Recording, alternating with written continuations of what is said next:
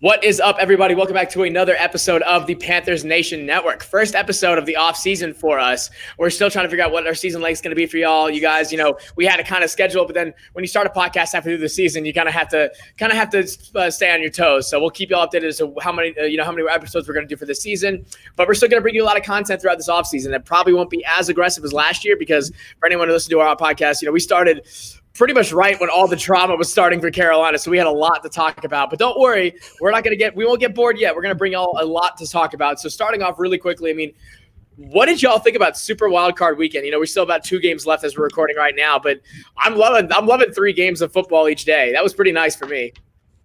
The extra team looks real good. I wasn't sure about it going into the year, adding the 7th, but 3 games each day, I can dig it. I ain't gonna lie, I can dig it.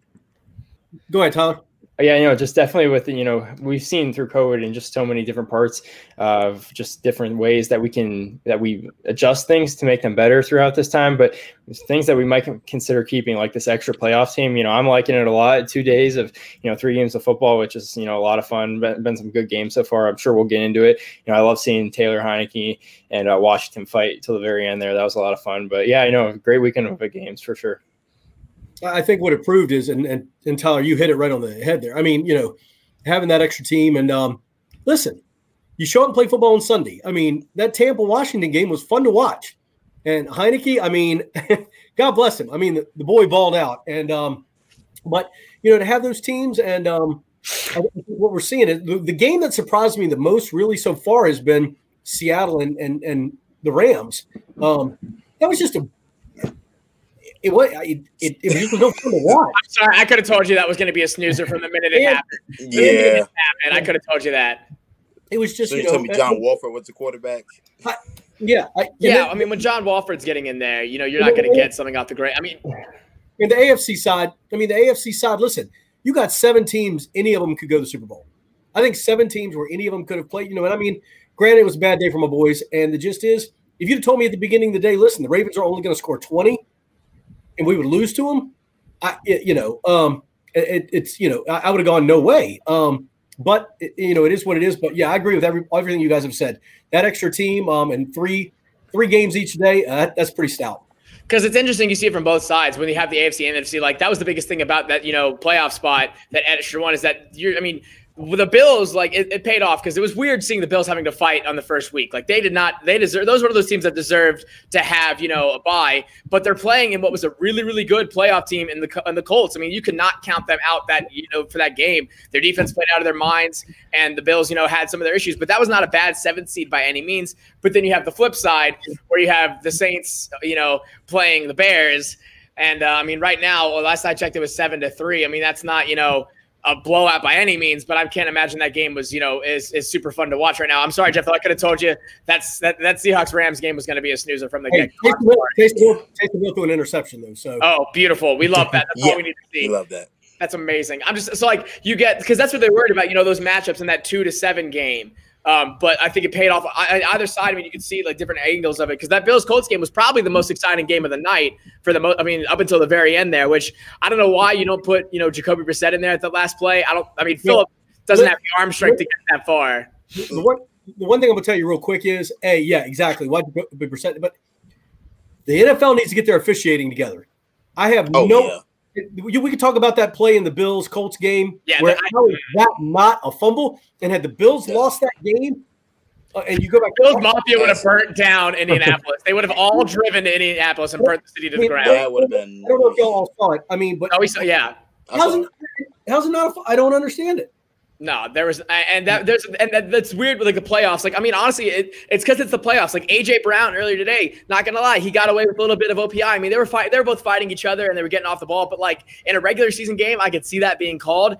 We saw it was weird this year, especially because for whatever reason they decided to tell the NFL Ref Association to throw less flags because of COVID. I don't understand the correlation there. I guess they just wanted to see more, exciting plays to get people to tune in. But people were going to watch anyway. I can tell you that right now. It's we were jonesing for football, so people would have watched regardless. That's why you had, as many people still tuned into the Seahawks-Rams game yesterday. Right. That was the most boring 30-20 game I've ever seen in my life. There was I don't know where the points came from. But you're right, Jeff. The play call, or excuse me, the reffing was very wishy-washy throughout everybody. Like there were so many, and I don't know what happened with that Colts play. But you're really right. I mean, I don't know what they were looking at to see that called that. I will never understand the refs and why they were taking so long too. Like there was a couple challenges this week. They were taking forever. Yeah, but I just a random point. For everybody that talks down on teams that get in under 500. If I look at the last 3 teams that have gotten in, they've all either won a game or took their team to the brink. So for you to say the records, look, those records are out the window when you start playing football. I mean, you watched Taylor Heinicke last night do what he did. He got in there. Look, when the game's on the line, who's gonna make plays? He played his butt off for the majority of that game. I mean, aside from an interception early, they probably have a chance to win that game late. And that interception wasn't even his fault, really. I mean, that was a tip ball at the line of scrimmage. I think people are very quick to defend. And I was waiting for the announcers. The announcers made it sound like he was still in school when this was all going on. Like, no, he's played football before in the NFL. People are very quick to forget how well he was doing before he got injured those last 2 games of 2017. Because I believe it was Kyle that came in first, and then we brought in Taylor, if I'm not mistaken. And then when Taylor went down and then they brought Kyle back in, Taylor, he's incredibly accurate. And some of those throws he was making on the sidelines to Chris Sims Jr., or excuse me, not one of the, whatever Sims Jr.'s first name is. I don't remember. One of them is Chris Sims, and I think the other one's is Sims Jr. I never remember their names.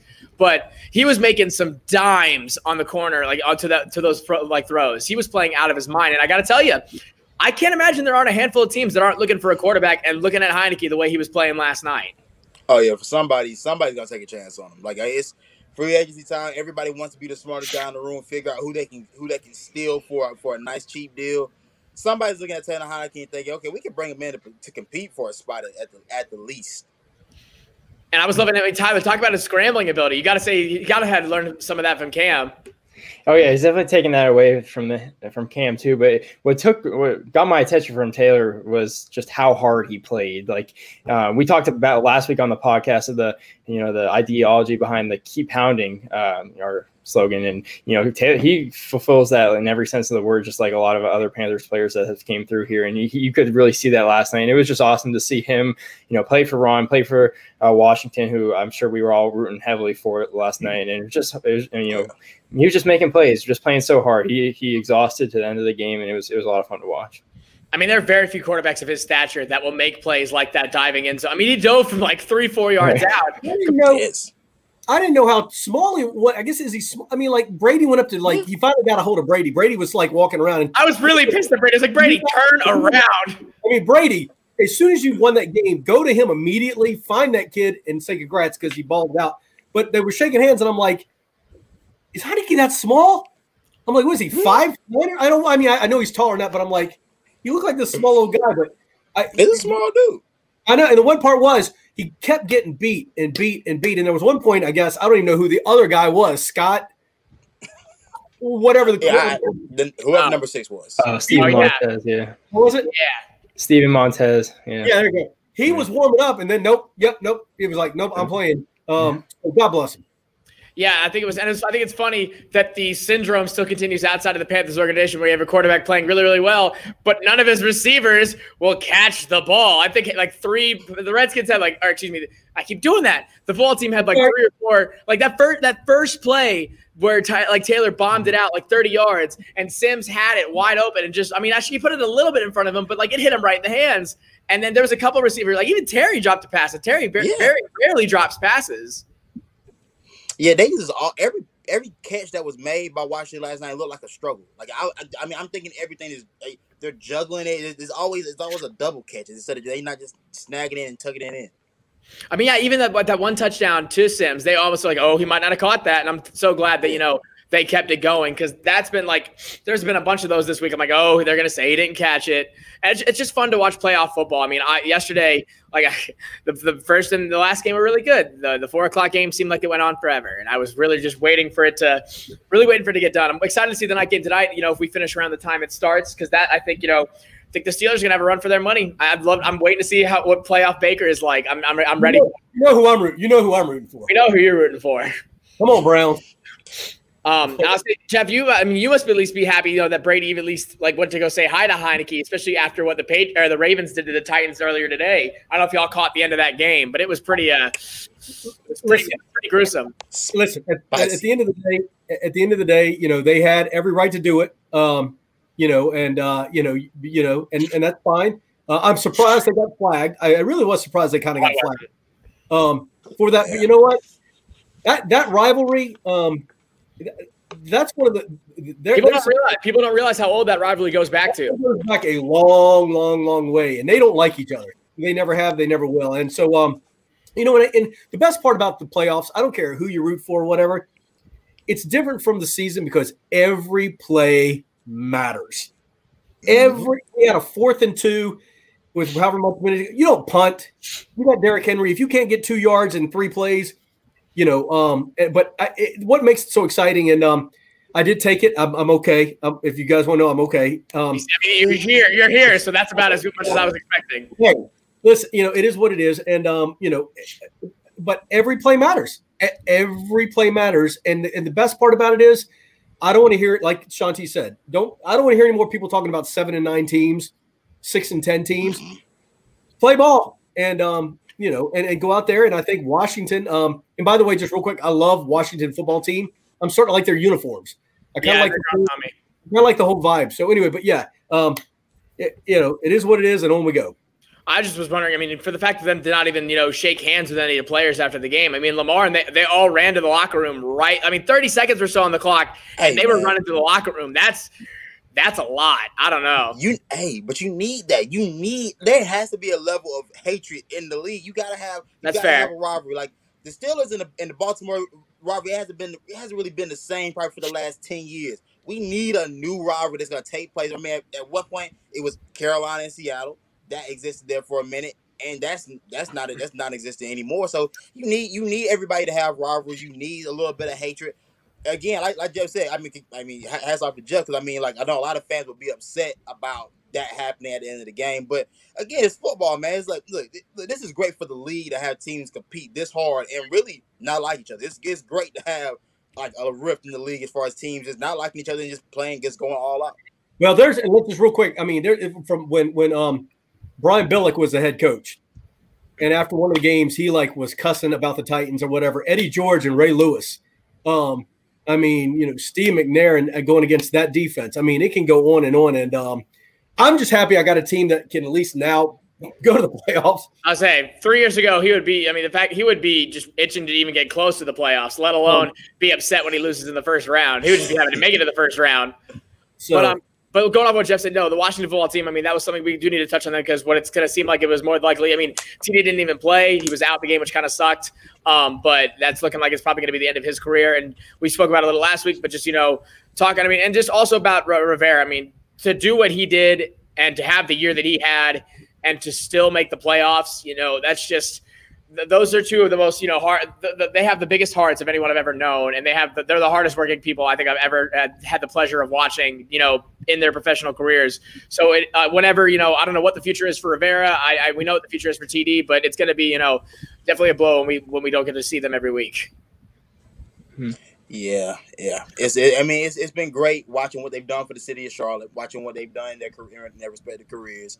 Obviously, we talked, like you said, we talked about how much TD meant to the Charlotte area and to this team. So, like I said, man, I'm gonna be sad to watch him go. One of the players that I followed from the time I started watching football. He got drafted in 2005. That's really when I really started understanding the game. So for me, it's gonna be hard to see him leave. But it's been a hell of a career. Go ahead, Tyler. Yeah, it's just the changing of the tide, across the league. Ron Rivera comes in to Washington, which is just a mess before the season, if we remember it. Ownership, we know it's not great there, and it was just a mess that Rivera stepped in willingly, took it head on, despite some adversity in his life, we know, and we're he's pushing through that on the side too, which is awesome. And he really turned that team around and got them into the playoffs, and they fought till the very end there against the Tampa Bay. So it's been awesome to watch him, and we'll see what's next for Rivera. But TD leaving too, it would have been cool to see him, play up to the very end. But, I think his time has definitely come, and he's really pushed it to the limit here. But, you can't thank him enough for everything he's done for Carolina and Charlotte. And, it's been great to watch him play. And, hopefully he gets into the Hall of Fame at some point. Two quick things for Ron Rivera to change the culture in Washington, D.C. In a season. Let's be real, in a season. And it was a crap show. To do that and battle cancer and just bring that all together. Kudos to him. And I mean, he's changed the culture. He has a group of guys who believe they can win with somebody like Taylor Heineke, who went out and balled out and gave Tampa Bay a run for their money. As for TD, just class act.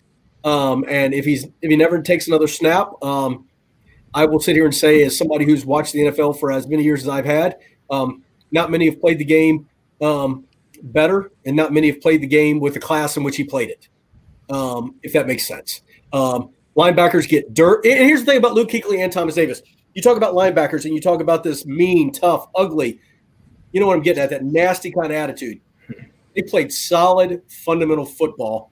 And, if I got to teach a kid how to tackle, I'm showing him, TD and Luke Kuechly.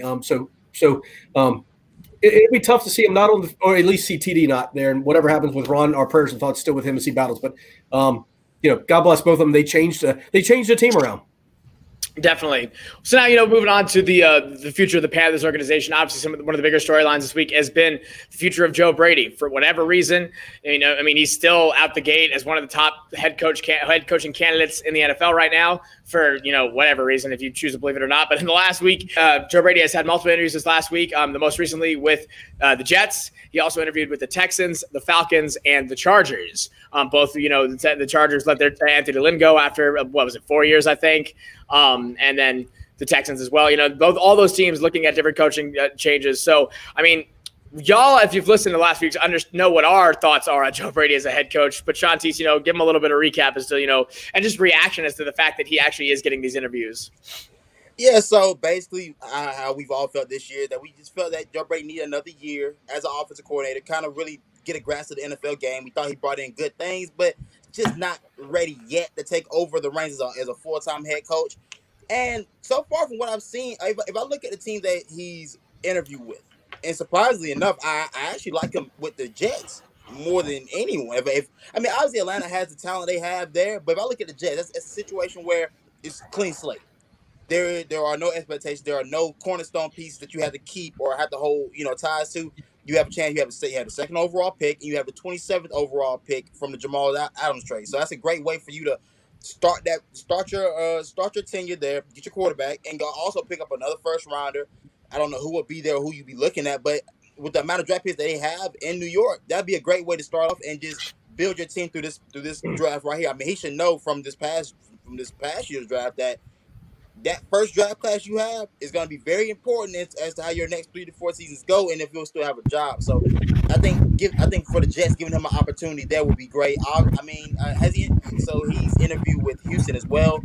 Obviously, he would probably love to get a chance to work with Deshaun Watson, but right now it doesn't really seem like that's going to happen. It's not. Deshaun's probably on his way out, and Atlanta, of course, having to deal with the fact that you're going to have a third pick, and just trying to figure out what you're going to do at quarterback, honestly. So, from that point, there are some good things, some good teams out there for him. I still don't think he's ready, but I think the Jets overall may be his best bet as far as taking over a head coaching job and having success early on. No, yeah, definitely. I believe that as well. I have another thought, but I'll get to that in a minute. Tyler, do you think people are still, if you look at the stats for this year, we averaged 349.5 yards per game. That was 21st in the NFL, and then averaged 21.9 points per game. That was 24th in the NFL. Do you think people are just still putting a lot of emphasis on his performance at LSU? Do you think that's where this is all coming from? Yeah, well, it's a little bit of all that. This season was definitely a learning curve, like we talked about in his first year in the league. But we always, towards the end of the year, we started to be harder on Teddy. And, we didn't really see that early in the year. And I think a lot of that was to Joe Brady playing to Teddy's strengths. And, statistically, our offense was good on paper from our personal stats for our players. So, he got that out of him. And then, like you said, at LSU, he was also, praised as one of the best young coaches in the league. And, he has, Coach O's endorsing him, Matt Rule. He was, Sean Payton in New Orleans. So he has all these major head coaches endorsing him around his name. So he has that going for him. And also, with Brady, these teams they're looking for a head coach now, and they're going to hire one. So they're not going to be looking for a head coach next year, even if they miss on him. So, they may want somebody like Joe Brady. And even though he may not be ready after this year of calling plays, you'd rather be a year too early on Brady than a year too late, because next year, if you wait, he might be, the first sure top name. So by being a year early, I like what Sean T said about the Jets. There's no expectations there. He can come in and learn with a rookie quarterback, and he'll have the choice of draft picks of who he wants to help his offense with. So that's the case with Joe Brady. I personally like for the Chargers, that would be interesting if they brought him in there, because Justin Herbert, a young guy, and you got to get that offense going. You only have this window on Justin Herbert for the rookie contract for so long. You got to make the most of it. So by bringing in someone like Joe Brady as opposed to a defensive minded head coach, that could pay off big for them if he worked out. That's what I was going to say, because Herbert hasn't really been that much molded yet just in 1 year. And they've got weapons there. Mike Williams, Keenan Allen, Austin Eckler. They've got, and Hunter Henry when he's, healthy. They've got weapons out there. So that could be, I know that I'd imagine that's probably where he wants to go the most. I'm hoping, I'm still hoping and praying Bieniemy gets a job before he does. I'll be highly upset if Brady gets hired before Bieniemy does, because we'll know why he was hired. Well, let me break it. I hate to break it to you. In two things. A, as Panther fans, do you want to see Joe Brady go? Number one. And that's number one. And you're trying to start you're trying to build a new culture with Matt Rule and stuff, and all of a sudden the OC is going to leave after year one. And we'll talk about something a little bit later, and I'll bring it up a little bit later. But I don't get it. He did some good things. But I just, and maybe it's the college stuff from LSU, but listen, there are better candidates out there. There is Eric Bieniemy who, and let me go back to the Chargers for just a second. Anthony Lynn was a good coach. He had a rookie quarterback, and they were progressing. I think a head coach and a rookie quarterback need a couple years. You got to give them a look. The Titans ruined Mariota. And I'm sorry, I go there. 4 coaches, 3 years, and 4 or 5 OCs. You can't do that to these players. So as GM figure it out, and owners figure it out. But Eric Bieniemy, Arthur Smith. Look, Arthur Smith's now been the OC for the Titans now for 3 years. Yeah, and look at what they've done. And I know he's on some people's list. However, I've seen him dropping a number of names and stuff now, and I hope he doesn't go anywhere. To be honest with you, but listen, Brady. He wouldn't be my first choice to coach. No. And see, I'm glad you brought that up, Jeff, because that's what I was going to say too. If you look at this teams, if you look at arguably, you can argue about their actual postseason success, but who's been, other than the NFC, who's been the most consistent playoff team in the last almost decade, who's made the playoffs year in and year out, no matter what, really. In the NFC, It's Seattle or Green Bay. Seattle. Look at Seattle. Look at they have had the same GM and the same head coach, and arguably the same the coordinator staff since 2010, if not earlier, and they've not changed. And so, Jeff, I was happy you brought it up, because you are the biggest proponent of, you have to have consistency. If we're trying to bring in, it depends on the way we're trying to go with this team. If we want to bring in a rookie coach, rookie quarterback, if you're bringing in the rookie quarterback this year and then Brady's gone before they even meet, that's not as much damage. But for the mold of the team and trying to get them all together, you got to show some consistency, because every time you make a coaching change, you're setting yourself back another 6 months or so for success, because it takes just that. Yeah, because it takes that much longer to get. You're putting in a whole new offensive system. You're putting all new play calls, especially the way the NFL goes right now. The head coaches are not the ones who are calling the plays that much, and I don't think they should be. Jeff will tell you that too, and that's why Ron got fired in my mind. When the head coaches start calling coordinator plays, that's when the team starts to fail. That's not the job they were meant to bring in. They were meant to bring in for. That's what happened with Ron. It's what happened this year with Vrabel. That's why you saw such a big deterioration of their defense this year. But I will say I like what Tyler said about personal statistics, and I want to ask about that. Obviously we talked about it last week. We had 4 different players all reach the 1,000 yards in total mark. Is that coming out of their individual talents? Is that coming out of Brady's play calling? Is that coming out of, last but certainly least, Teddy facilitating those plays? Where are we putting, where are we attributing that to? Is that more so on them, more so on what the, like, I want to hear what y'all think about that.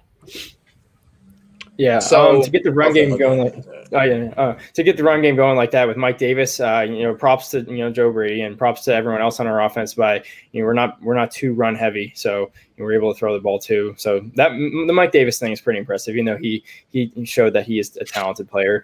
For Joe Brady, getting Curtis Samuel on track again this year, when he was always that projection we talked about in the offseason. He's always that projection his whole career. When are we waiting for him to do something? I think by the end of the year we can all agree that Curtis, we want him back if we can for the right price. So he really developed a role. You took DJ Moore, and he was been great on his own before that.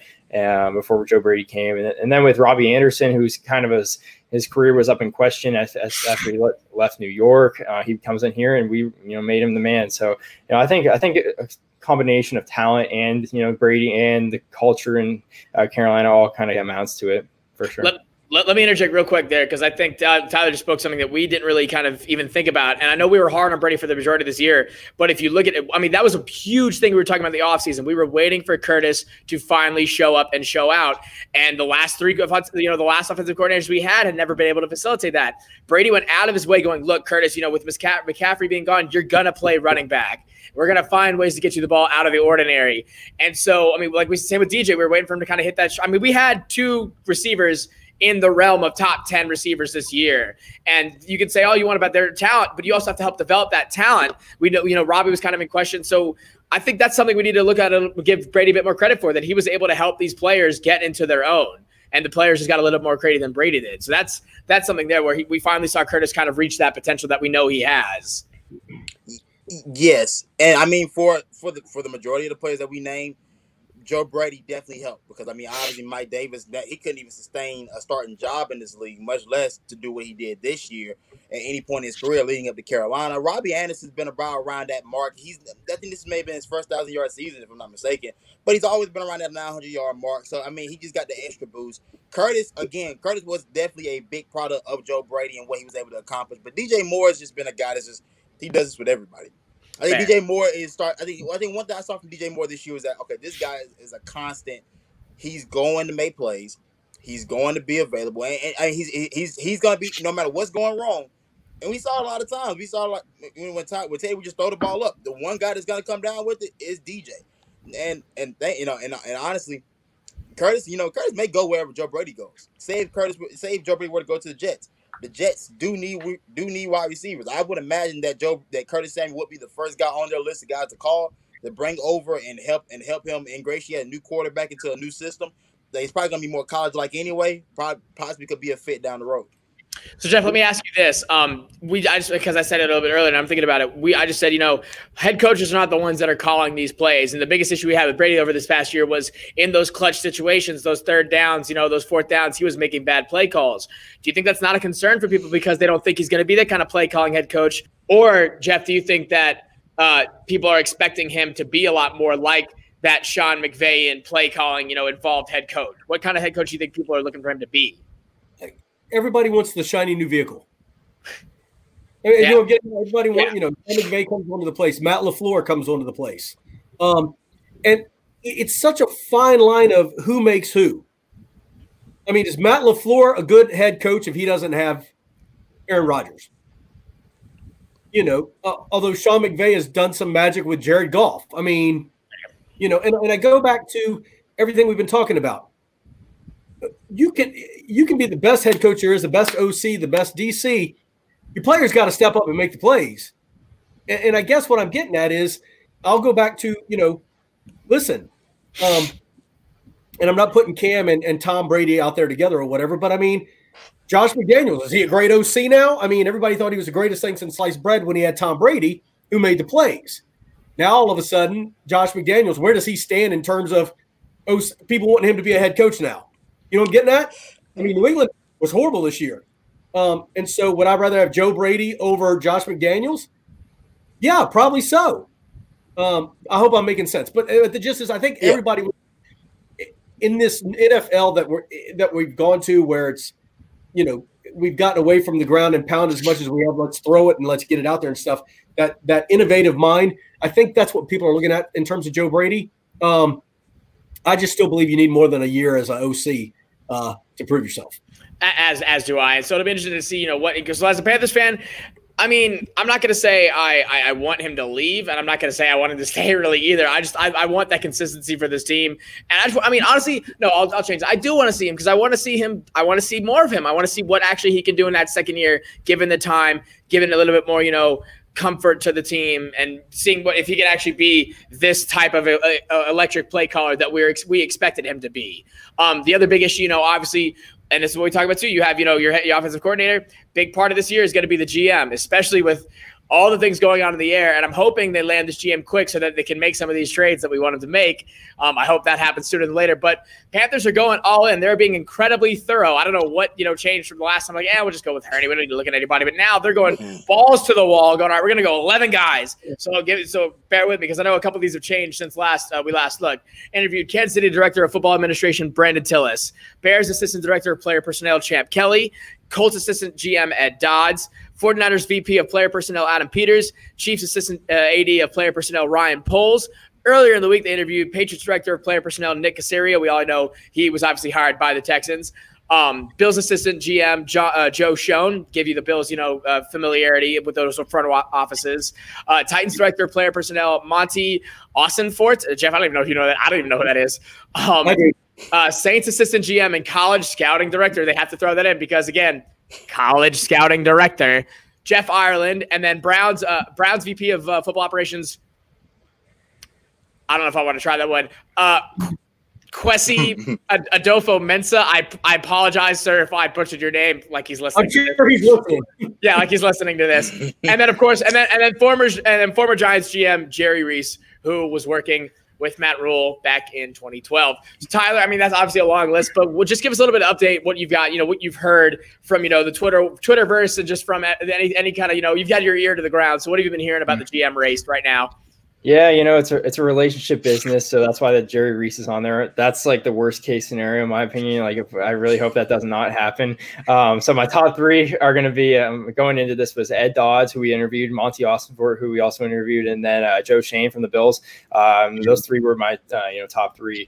But recently, just before recording this podcast, came out that Ed Dodds from the Colts he pulled his name out of consideration from the interview, thinking that maybe he just wanted a practice interview or something. Sometimes that'll happen. So yeah, we got a lot of candidates, and hopefully we can bring somebody in soon, because like you were talking about, we got we can't trade. Yeah, the trade deadline's still in place, but just small roster moves, and just getting them in front of the team. And with our luck, I'm sure we'll announce our general manager tomorrow after we're done recording, just how it works with our podcast. So yep. So we'll see. I'm excited to see who it is. 8 o'clock tonight, they'll announce it. Yeah, right, exactly. This season's going to get even worse. And here's the deal. You mentioned, Monty from the Titans. And I think what you got to look at, too, is take a look at the GMs from those teams. John Robinson has helped make the Titans who they are. Granted, there have been a couple of signings that haven't worked. Clowney has not done what he needed to do. Vic Beasley, but there have been a couple. But he's built a solid football team over 3 or 4 years, and done it in a way that, draft picks, and done it well. So I think whoever they have as examples, I've heard on sports radio here, a couple people are really high on Monty from the Titans, and I think he'd be a great sign. And I think, like you said, you learn from the best, solid organizations, and I'll say that's what I was going to agree with, Jeff. You look at the Titans front office. It sucks that Ed Dodds went out. I guess he wanted to choose as like a practice date for him. He was like, "Yeah, I'll just use y'all and then know what I need to do next time." Because the Colts, they do have a great. Look what that front office has done in the last couple of years.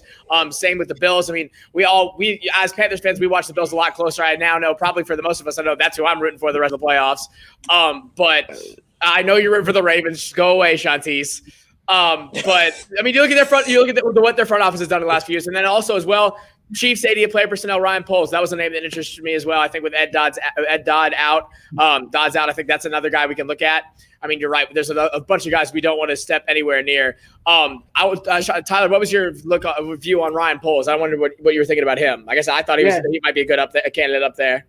Yeah, definitely another good option. I kind of forgot for a second that he was in there because, the other day I was looking, it's hard to know a lot about these guys because most of them are working behind the scenes and stuff, but you hear them rumored in the job interviews for a while. And, I was just watching some stuff and, I'm just going to Kwesi from the Browns. I'm not going to try the last name or anything. No, he's Andrew Berry is a general manager for the Browns, and the Browns, they're very, analytics driven, a lot of smart guys in there. So he's another one, kind of like an Andrew Berry, who we would kind of be going after that. But yeah, I'm really intrigued with Joe Schoen. I think he'd be really, apt to come here after seeing the Bills Panthers connection that we have, and maybe he would come back, to Carolina. And they've had a lot of success there after they've kind of followed our model there in Buffalo with, they got the quarterback, Josh Allen, and they got the linebacker, Tremaine Edmonds.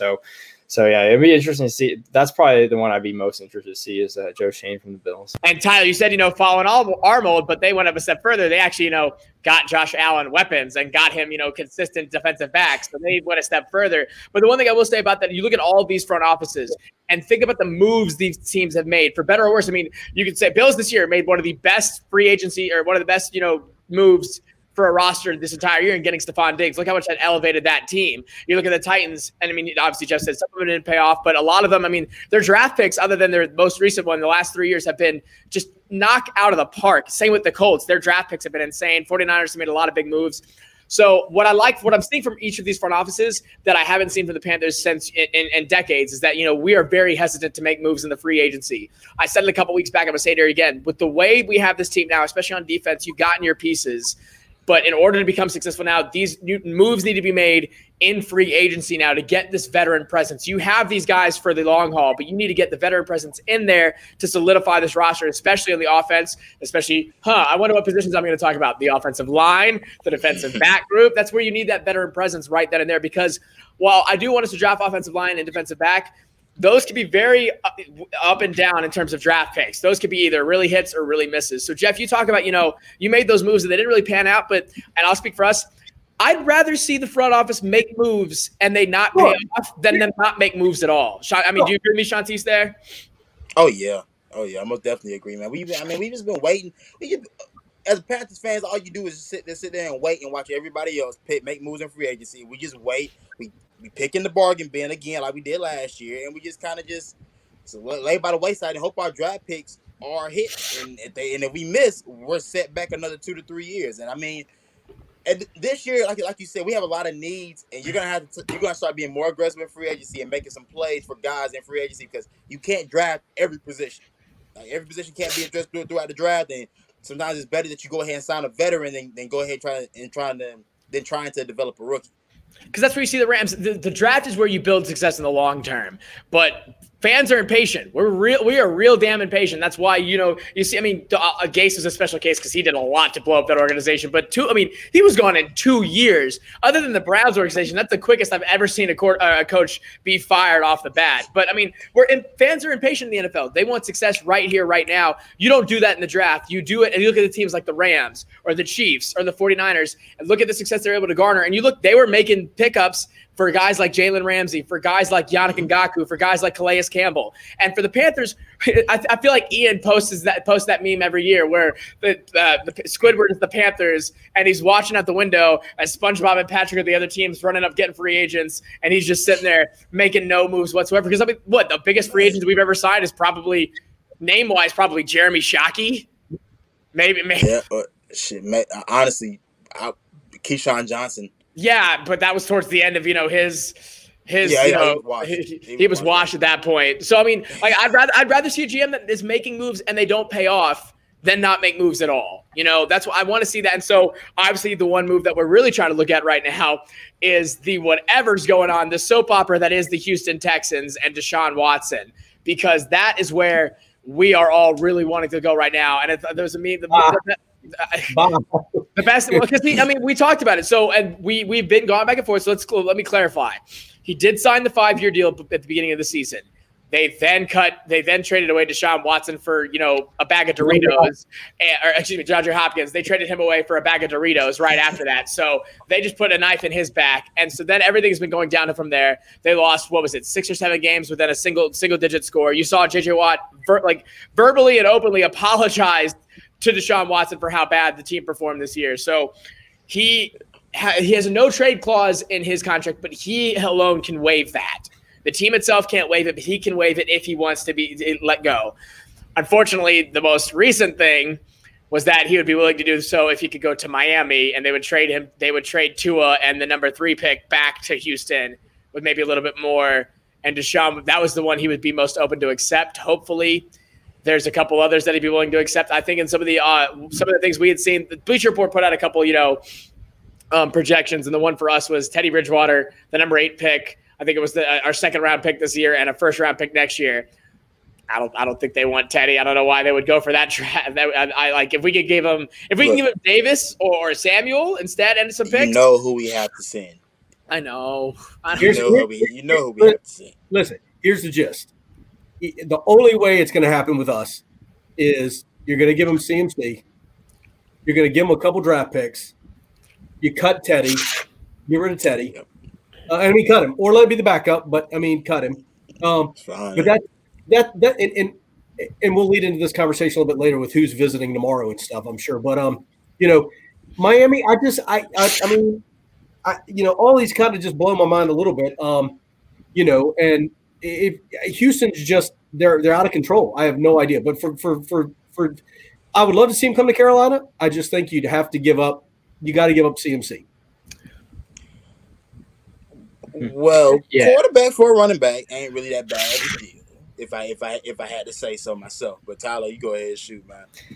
Yeah, the big thing is going to be the cap hits for both teams. But at some point you got to have to just take it if you're Houston. If Watson's not going to play, you kind of got to take that loss. It's really unfortunate that you just signed for this major contract and you owe him all this money you're going to be paying him. But sometimes you just got to take the hit, and it's real unfortunate for Caserio, who's just coming in and he didn't do anything wrong and he's getting all this. Sean just was upset with the ownership not seeing his opinions for what they were like they promised. But hopefully, I probably would bet that Watson's back in Houston. That's probably most likely right now. But once I saw that thing about Miami this morning, that kind of changed my mind about the whole thing, and it would just be kind of ironic to see how Miami goes from getting all this capital from the Tunsil trade, and then they basically are going to send it all right back to Houston. If the Watson was traded, so we'll see what happens. It's going to be a lot more than people think. If there's a trade, a lot of multiple first round picks, no matter what, no matter who's involved. But for us personally. Yeah, you got to think CMC is going to be in the deal no matter the cap hit because they're going to be facing the cap hit also. And then, a bunch of first-round picks. Yeah, it's going to happen either way. Shantice, what's your thought process? If they can get it done. Like we spoke about earlier, if CMC had to go, look, I've made my position known about running backs. I love CMC. He's more than just any other running back, but I watched this year. I can replace that production with multiple different guys for a cheaper price tag. If I gotta keep Mike Davis and Rodney Smith and let those two run, have at it and go with them, I would do it. And obviously with the receiving weapons we would have with Deshaun Watson, it'd be worth it. I can eat that. I can not have CMC and be fine with DJ Moore and Robbie Anderson playing alongside Deshaun Watson, assuming that Curtis Samuel won't be able to get a deal done. So it won't happen. I'm just gonna be honest. We know it won't happen. But it's fun to think about. Our front office has seemed to move in every opposite direction that we could possibly think of. Anything we want, they'll just but we'll do something else. So I imagine we'll be looking at somebody else we don't want at quarterback. No, we know it won't happen, and we can talk about it in a second. I think what's going to be either the most 2020 into 2021 thing would be if somehow Bill and the Patriots could figure out a way to swing that trade and figure out how they would get that, because I've seen there's some contents for them. I'm also seeing the Washington football team has had shown some interest. I don't know if they have anything to get that off of the ground. That would be interesting as well. I'm saying, Jeff probably won't like this, but Ryan Tannehill and Corey Davis and a draft pick for Deshaun Watson might not be the worst thing in the world, but it'll be interesting to see wherever he goes. And it's funny because there was a meme today, because this is what Shantice was talking about. It's what more than likely is going to happen. It was the fans going, Carolina Panthers fans, colon, Mr. Tepper, can we have Deshaun Watson? Mr. Tepper, colon, we have Deshaun Watson at home.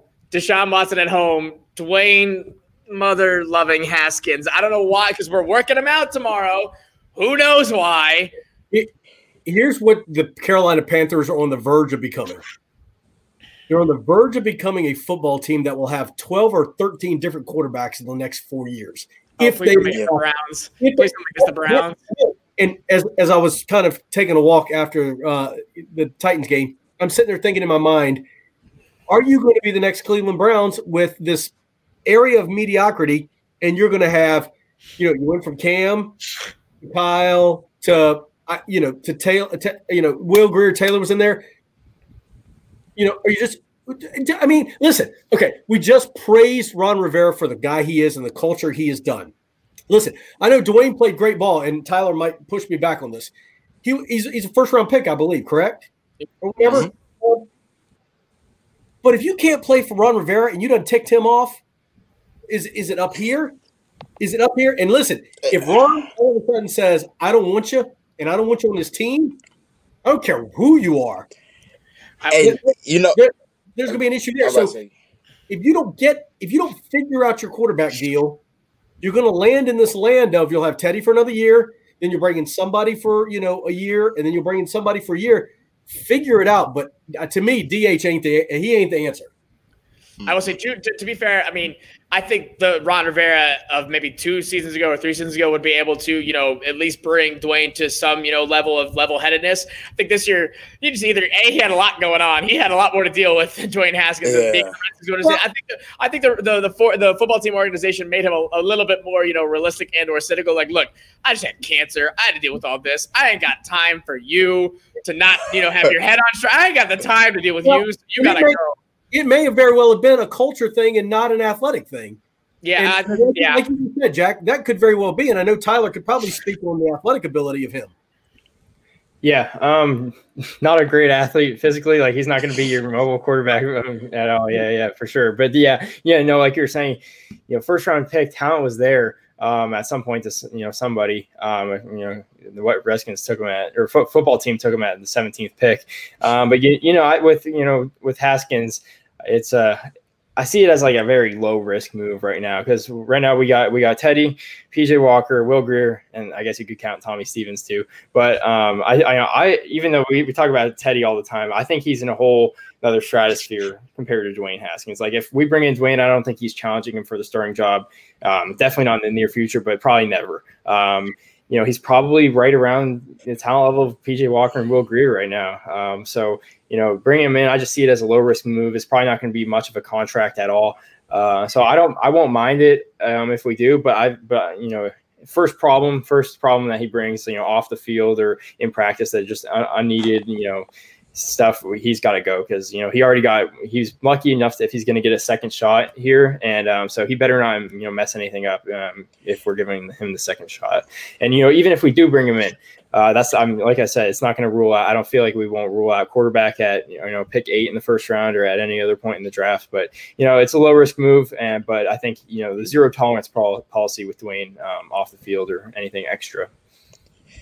Look, this has been something that's been getting thrown around as far as like Panthers Twitter and stuff for the last few weeks, and it's been the word culture.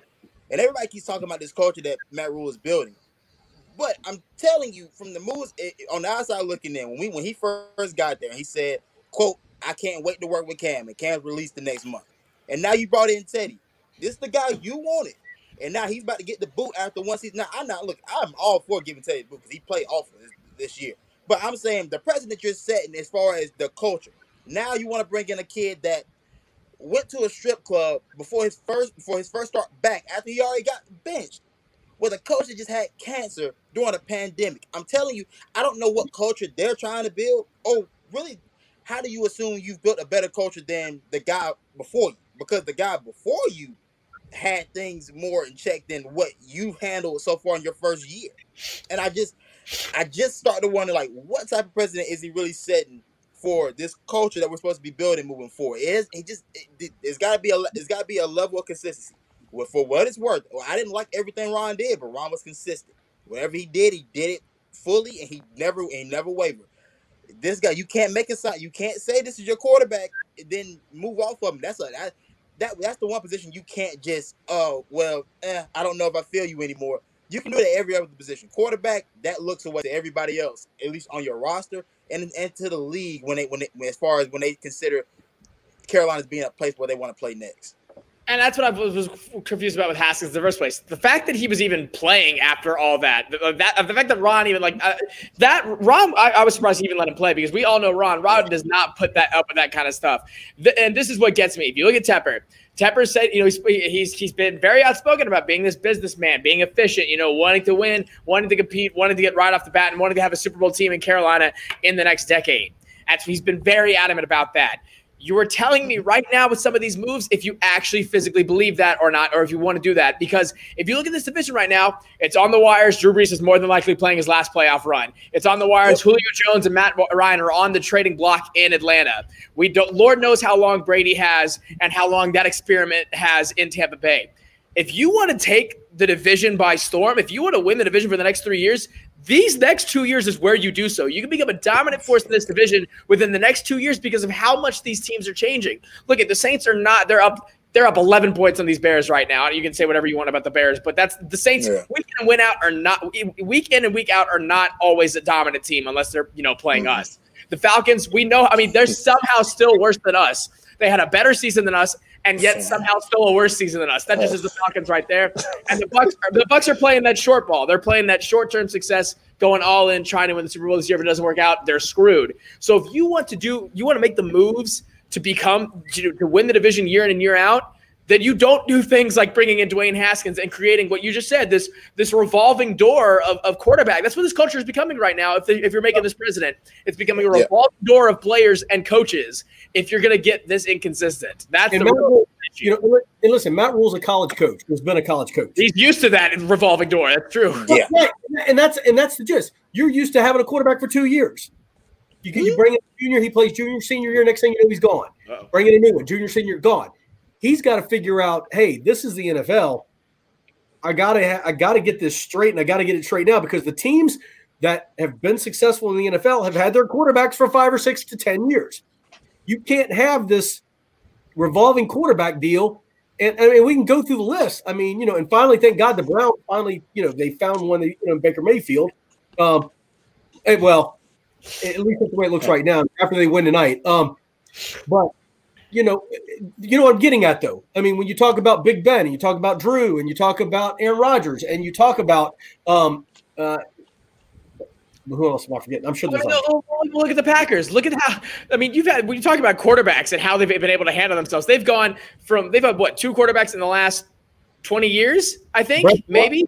And they went straight in. They went from Favre right at the gate to Rodgers, and then what's more than likely going to happen is whenever Rodgers retires in the next 5 years, boom, Jordan Love's going to be right behind him, and we don't know how he's going to be, but that's how they're working to do it. And so Jeff kind of hit the nail on the head, and Tyler, is that kind of the Achilles heel for college quarterbacks right off the bat, where they're used to this uptake, this rotating, they got talent coming in this year. They lost all their seniors. Boom, a new class is coming in, where you don't really get that in the NFL. You have to work a lot harder to get this talent to come back in.